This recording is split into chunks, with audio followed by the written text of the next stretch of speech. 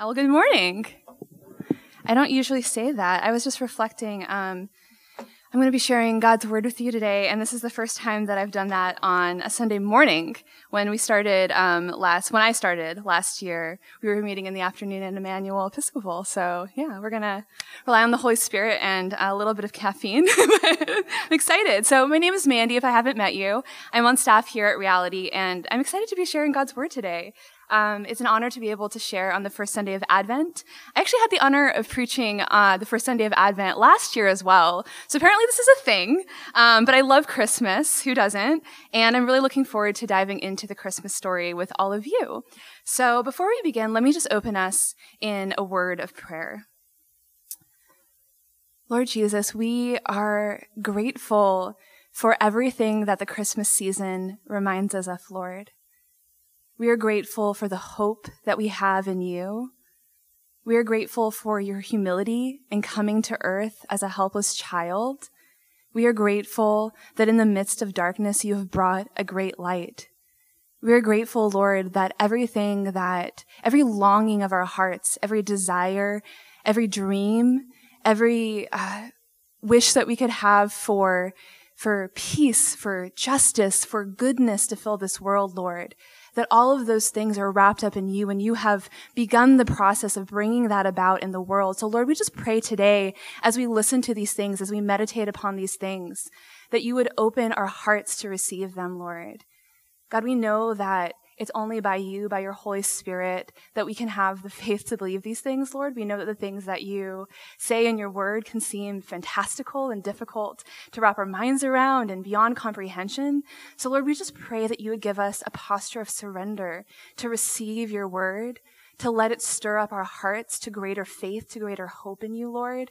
We just pray that your presence would be with us today as we reflect upon one of the greatest things you've ever done for us, Lord, and that we would really be able to stand in awe of the wonder of the hope that we have in you.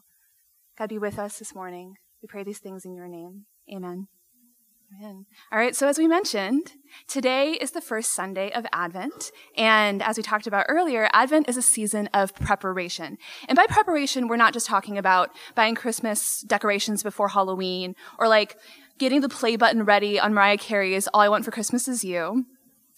Advent is the time when the church intentionally sets aside 4 Sundays just to prepare to celebrate the coming of our Savior and to look more deeply into the immensity of what God has done for us by sending Jesus into the world. And if we rush through the holiday season, we might miss what Advent has to teach us about the strange and wonderful ways God works in our lives. Advent helps us to slow down and stand in awe of it all. So it's fitting that we're calling our Advent sermon series Wonder Upon Wonder, because wonder is the feeling we should get when we pause and really look at the Christmas story in all of its glorious madness. Wonder can be defined as a feeling of surprise mingled with admiration, caused by something beautiful, unexpected, unfamiliar, or inexplicable. And pretty much everything about the life of Jesus from the very beginning is beautiful, unexpected, inexplicable, and worthy of admiration. So now traditionally, the 4 weeks of Advent correspond to 4 different themes. So there's love, joy, peace, and the topic I'll be focusing on today, which is hope. So to explore the wonder of the hope we have in Jesus, we're mainly going to look at Luke chapter 1, which Rebecca just read, which is the story of Mary, who receives the rather unexpected news that she is going to become the mother of the Messiah. But before we jump into the Gospel of Luke, I'd like to spend just a few minutes in the book of Isaiah to remind us of the context of the Christmas story. Actually, I'm going to move this up a little bit too. There you go. All right, so the book of Isaiah. So the reason we're going to travel back in time a little bit is because at the heart of it, Advent is really about a promise. So in the Old Testament, we witness century after century of humanity's kind of downward spiral into sinfulness, pridefulness, and rebellion against the goodness of God. When given the choice, humanity just keeps choosing evil over good, selfishness over compassion, control over faith.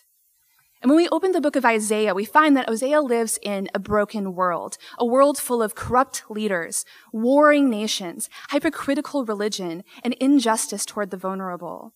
And in his prophecies, Isaiah calls out specifically those who call evil good and good evil, those who are wise in their own eyes, those who acquit the guilty for a bribe, and who deprive the innocent of his right.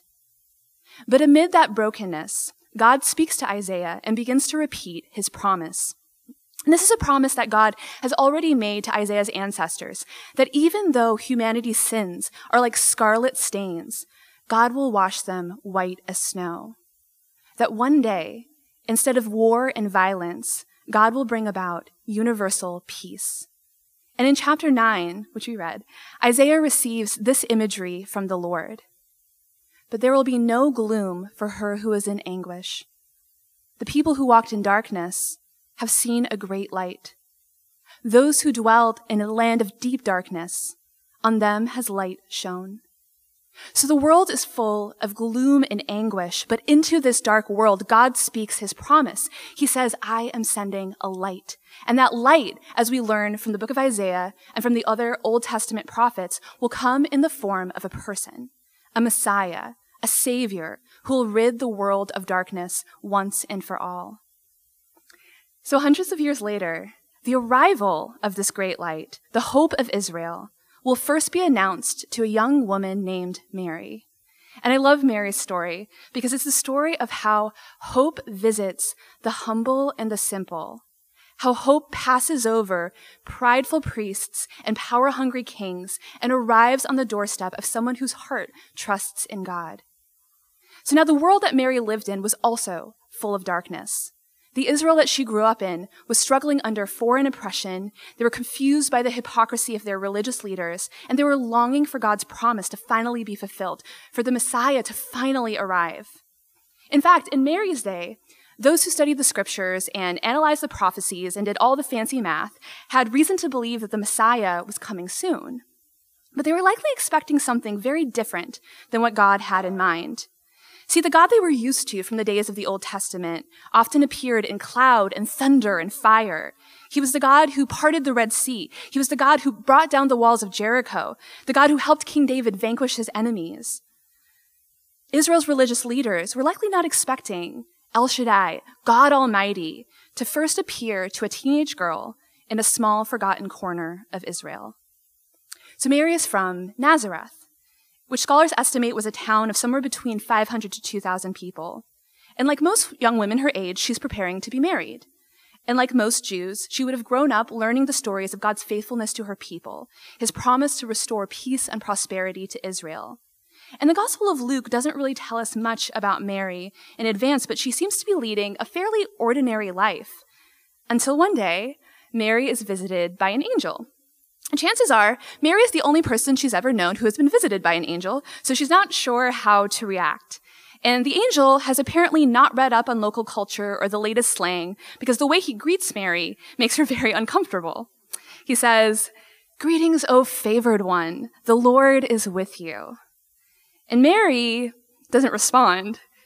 No one has ever spoken to her like this. So the angel can kind of tell that she's freaked out, so he says, "Do not be afraid, Mary, for you have found favor with God. And behold, you will conceive in your womb and bear a son, and you shall call his name Jesus. He will be great and will be called Son of the Most High.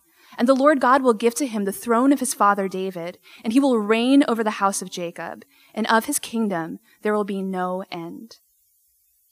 Now, on the one hand, this is incredible news, because there's only one person who will ultimately inherit the throne of David and establish an eternal kingdom, and whose name just happens to mean God saves. And that's the Messiah. So the angel is unmistakably announcing that God has chosen this moment to fulfill his promise. The Savior is finally coming into the world. But on the other hand, this is terrifying news. Even if Mary has prayed for and even longed for the Savior to come, it's not super likely that she has ever thought, maybe my son will be the Messiah, especially because I'm not married yet. The Messiah is not supposed to be born to a currently unwed woman from a nothing town in unglamorous Galilee, so none of this is really adding up. Understandably, Mary would like a little more information about the logistics of all of this, so she asks, "How will this be since I am a virgin?"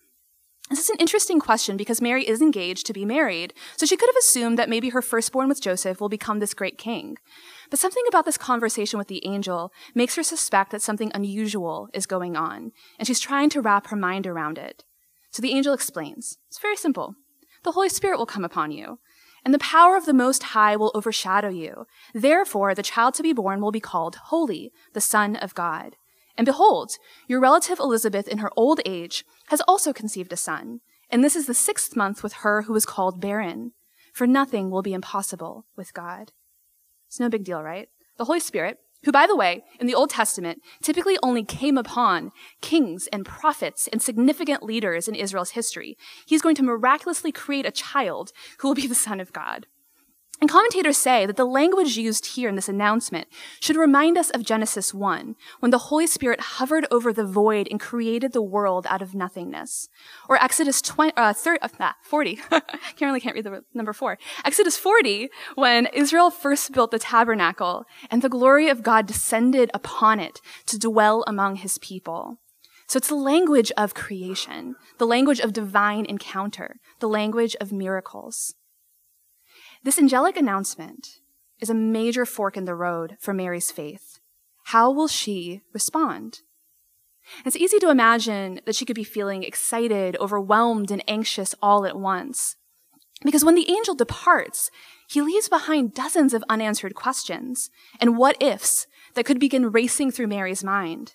For instance, what will my family say when I tell them what the angel said?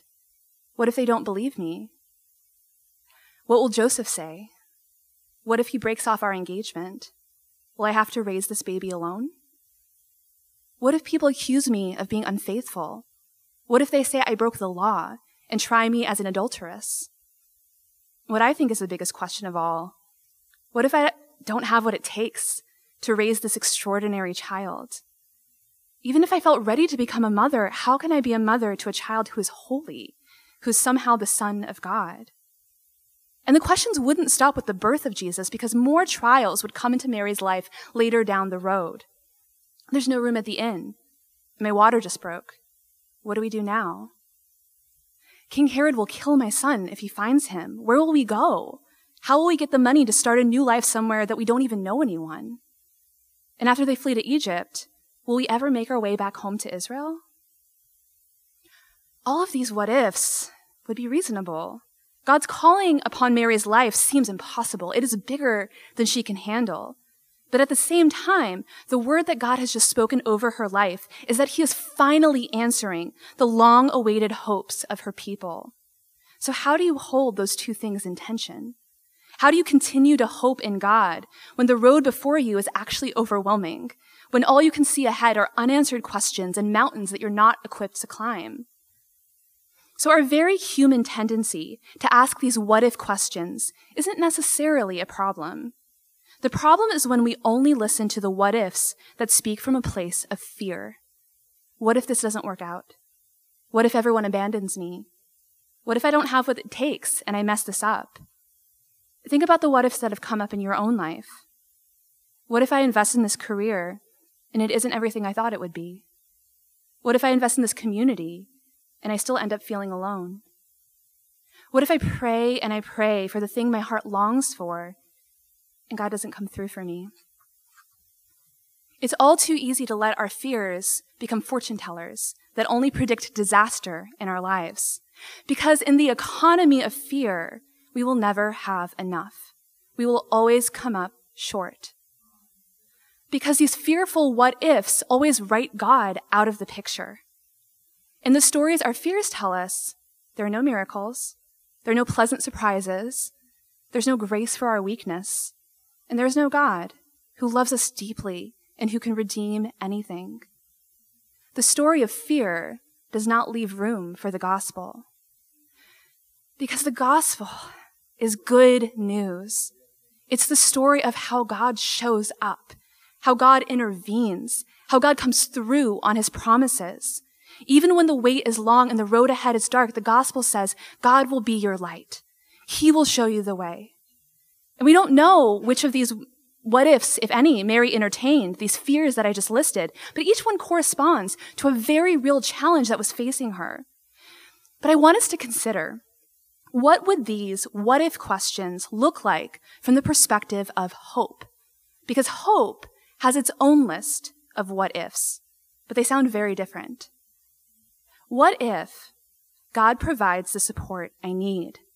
What if an angel visits Joseph too, and he believes in God's promise and decides to walk this hard road with me? What if people do believe that my child is from the Holy Spirit? What if shepherds and foreign astrologers come to worship him and strengthen my faith? What if prophets lift him up and celebrate him and speak blessing over his life? What if it's part of God's plan for my child to be born in a manger, so that generations to come will understand just how much God was willing to humble himself for our sake, so that the lowly and the poor would believe they have a place in God's kingdom? What if God provides unexpected financial gifts, myrrh and frankincense and gold, and safe passage for us to escape to Egypt? And when the time is right, what if another angel appears to my husband to call us back home? What if, in spite of my limitations and utter humanness, my son grows into the man he was meant to be, who brings healing to everyone he touches and opens the way of salvation for all humankind? What if all God's promises come true in the end? These what-ifs are so much harder to imagine than the fear-filled, scary ones. But these are the what-ifs that actually came true in Mary's life. God provided. God worked miracles. God spoke clearly when he needed to, and he paved the path in unseen ways when he needed to. And the what-ifs that run through our minds sometimes need to be shaped by the story of the gospel. What if God shows up in my hour of need? What if he works the impossible in answer to my prayers? What if there's no reason to be afraid? At the end of the day, God accomplished exactly what he spoke to Mary. And if Mary had only fixated on a future that she could imagine and predict, she likely would not have been able to keep walking forward, to step into this impossible calling on her life. But Mary held space in her heart for the mystery and the bigness of God's ways, for the wonder of it all, for the incomprehensibility of how God manages to work all things together for good for those who love him and who are called according to his purpose. Mary was called. She obeyed. And so God made a way. This is the nature of hope. Hope is inherently about trusting in a future that is so different from our current reality that it's difficult to imagine how that future could even come about. Hope occupies the realm of the invisible and asks us to live as if God's promises are true, even if we don't quite understand how they'll work. So when the angel speaks to Mary, he gives her two reassurances to bolster her hope. The first is that her relative Elizabeth, in her old age, has also conceived a son, and this is the 6th month with her who was called barren. So people looked at Elizabeth's old age and her childlessness, and they called her barren. But God didn't see it that way. It turns out that Elizabeth's long years of waiting were fertile ground for God to work a miracle and to remind people that the same God who visited Sarah and Rebecca and Rachel and Hannah and countless women throughout the past who maybe had given up hope, he was still working today. The second hope that the angel gives is this beautiful encouragement. For nothing will be impossible with God. And this isn't quite the same as saying that everything we imagine will happen. It's more like saying, even if you can't imagine a way forward, God can make a way. And when he does, it will be the kind of thing that only God could do. It's looking at the obstacles in front of you and saying, this is not the end of the story because God is not done working yet. So in my life, in your life, when you're facing what seems like a giant stone wall where there is no way forward, hope is like saying to yourself, God can make a door. If God is calling me to the other side of this insurmountable obstacle, then he has to make a door because there's no other way. And our tendency towards self-reliance will tempt us to give up and walk away or try to make a door on our own and just exhaust ourselves like chipping away at the stone. But hope reminds us that a life of faith is dependent on God. So when we can't see the way forward, we don't have to reason our way out of it. We only have to look to him. And that's what I love about Mary's response to the angel, to the mystery of God's promise. Her reply is so beautiful because it's so simple. Behold, I am the servant of the Lord. Let it be to me according to your word. Let it be to me according to your word. If God says this is what's going to happen, he has to make a way. So when I've taught here on Sundays in the past, I've usually shared some story from my life that relates to the message, but as I was preparing this message on hope, it felt different. And I think the reason is that in this season, the one I'm walking in right now, I have actively been learning how to hold on to hope. There are things I've prayed about even for years and years and years where I still can't see how God is working just yet. There are things that I feel called to work toward now, things that I long to see happen, even in our church. But I know that for any of these things to move forward, God's going to have to provide what we don't currently have. He's going to have to take a wall and make a door. So as I reflected on this season, I realized that instead of sharing a story from the past, I'd like to look to the future and share what I think it looks like to move ahead in hope.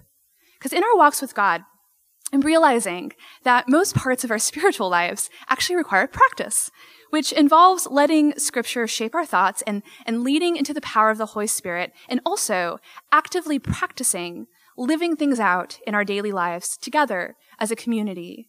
Joy is something we can practice. Peace is something we can practice. Love is something we can practice. What does it look like for us to practice hope? So I have 3 suggestions, like the number 3, based on my time sitting in Scripture and reflecting on how hope has played out in my life. So first, hope means expanding our spiritual imagination. Second, hope means waiting on God. And third, hope means looking to a greater promise. So first, hope means expanding our spiritual imagination. For Mary to faithfully walk the path God had set before her, she couldn't just rely on her own cleverness or read a self-help book. There's no manual titled How to Raise the Messiah. That's not a thing. So Mary needed to find her strength and to find her rest in a God whose ways were bigger than her ways. She needed to believe that God could show up for her in ways that were so extraordinary that she couldn't possibly envision them until they happened. In his letter to the Ephesians, the Apostle Paul writes this beautiful prayer for spiritual strength, and he prays that the church would know the love of Christ that surpasses knowledge, that they would be filled with all the fullness of God. And he prays this to him who is able to do far more abundantly than all that we ask or think, according to the power at work within us, which refers to Jesus. Now we might wonder if maybe Paul just didn't proofread this letter, and that's why he's saying confusing things about knowing a love that can't be known and asking for something that's beyond what we could ask. But I think he's just trying to describe something that's difficult to put into words, but that everyone who follows God will experience, which is that the way God's love shows up in our lives is mysterious and inscrutable and difficult to describe and unexpected. None of us have ever seen God. I have never seen Jesus. But the way that Jesus has shown up in my time of need, the way he's answered my prayers in seemingly impossible ways, how he's comforted my heart and drawn me into his presence and ministered to me with the hope of the gospel, he is more real to me than my own flesh. And I can't really explain how I know him, but I'm sure of him. And it's beautiful and mysterious, and our hope in God is the same. We don't know how God is going to make things work, how he's going to take a world full of violence, injustice, suffering, and darkness and transform it into something that looks like less like earth and more like heaven. But if anyone can do it, he can. And he gives us evidence throughout history of the way that he overcomes, of the way that he does the impossible, of the way that he restores the hope of his people, even if they've been waiting with very little hope for a very long time. Hope means living in wonder with the anticipation of what is God going to do next. And it's childlike in its simplicity, but it's freeing to be able to say, I don't have to know exactly the roadmap, exactly the way, because I follow Jesus, and he is the way. So hope means expanding our spiritual imagination. And hope means waiting on God. If I'm being honest, I usually equate the word waiting with suffering, like a never-ending line at the DMV, or the RMV, because we're in Massachusetts. So strange to me still.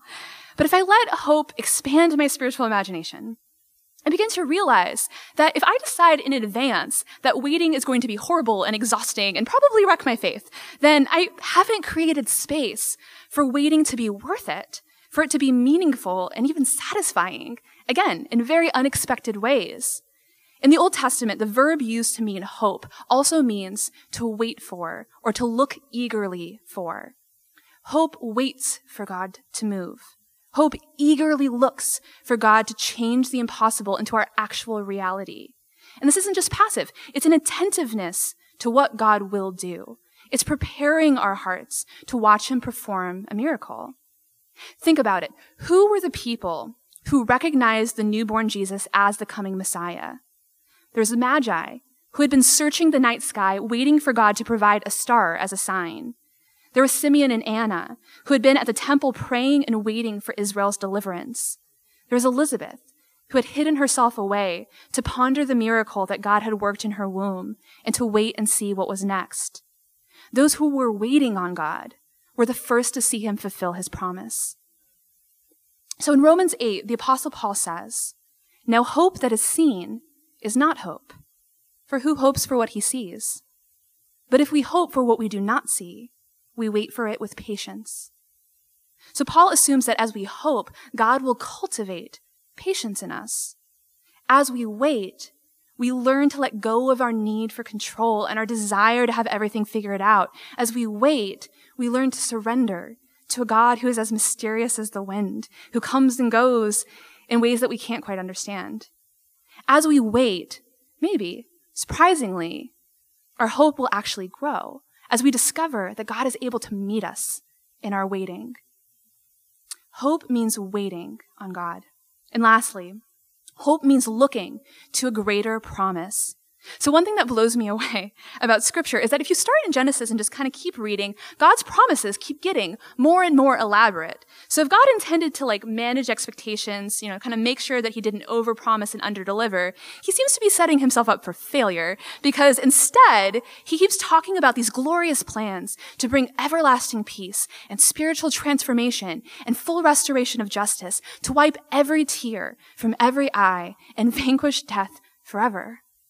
And in Revelation, he just caps it all by saying, "Behold, I am making all things new." We need to remember this.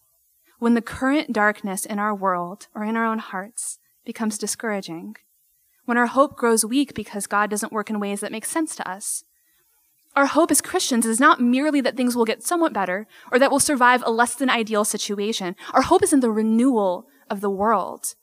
Our hope is in a God who takes what seems barren and brings life. Our hope is in a God whose love is fearless and relentless in pursuing us. And this is the Christmas story. It's a celebration of the fact that God has already sent the light. The sun is already rising, and it's only a matter of time before the darkness disappears completely.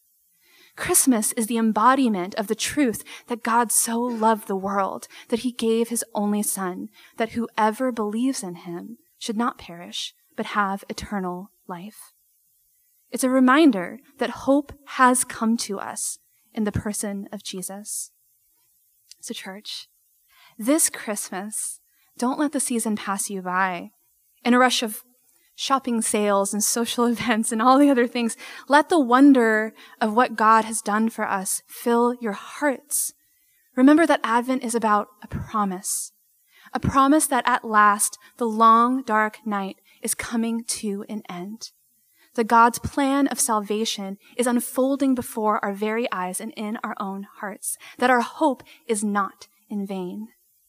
So at the end of Luke chapter 1, there's this beautiful prophecy given. And it's actually spoken over Jesus' cousin, John the Baptist, but it reminds us of the mission of the Messiah, which is to give knowledge of salvation to his people and the forgiveness of their sins, because of the tender mercy of our God.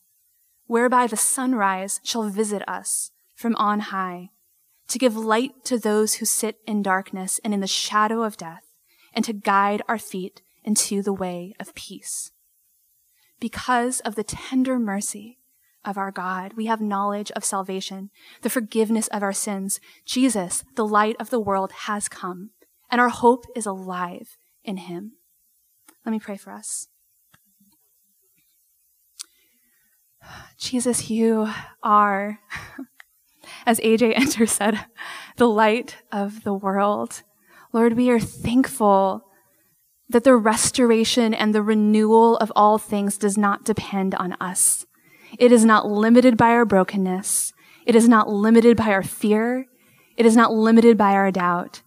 It is coming as certainly as the sun will rise, God. We thank you that you have done it all. We thank you that you have come for us. We thank you that you have humbled yourself. We thank you that you have shown your great love for us by coming as a child, by living a life full of healing and mercy and blessing, by dying for us, and by overcoming everything that burdens us, sin and death and darkness. You have overcome it forever. God, help our hope to be renewed in this season. Help it to come alive as we meditate upon you and what you have done. God, we pray that when we look to the word, when we lift up our prayers to you, when we talk about you in community, when we celebrate Christmas together, that we would be so tangibly reminded that our hope has come, that it is present, that it is filling us, that it is available, that we don't have to give in to the dark and the sad and the fearful what ifs. We can believe in the what if that did come true, God, that you have accomplished the renewal of the world. And we look forward, Jesus, to the way that you will bring that about. So Lord, help us to surrender to you. Help us to surrender to your plans. Help us to surrender to your leading. Help us to be guided by your love, your generosity, your mercy, your kindness, Lord. Help us to trust in you. We pray these things in Jesus' name. Amen.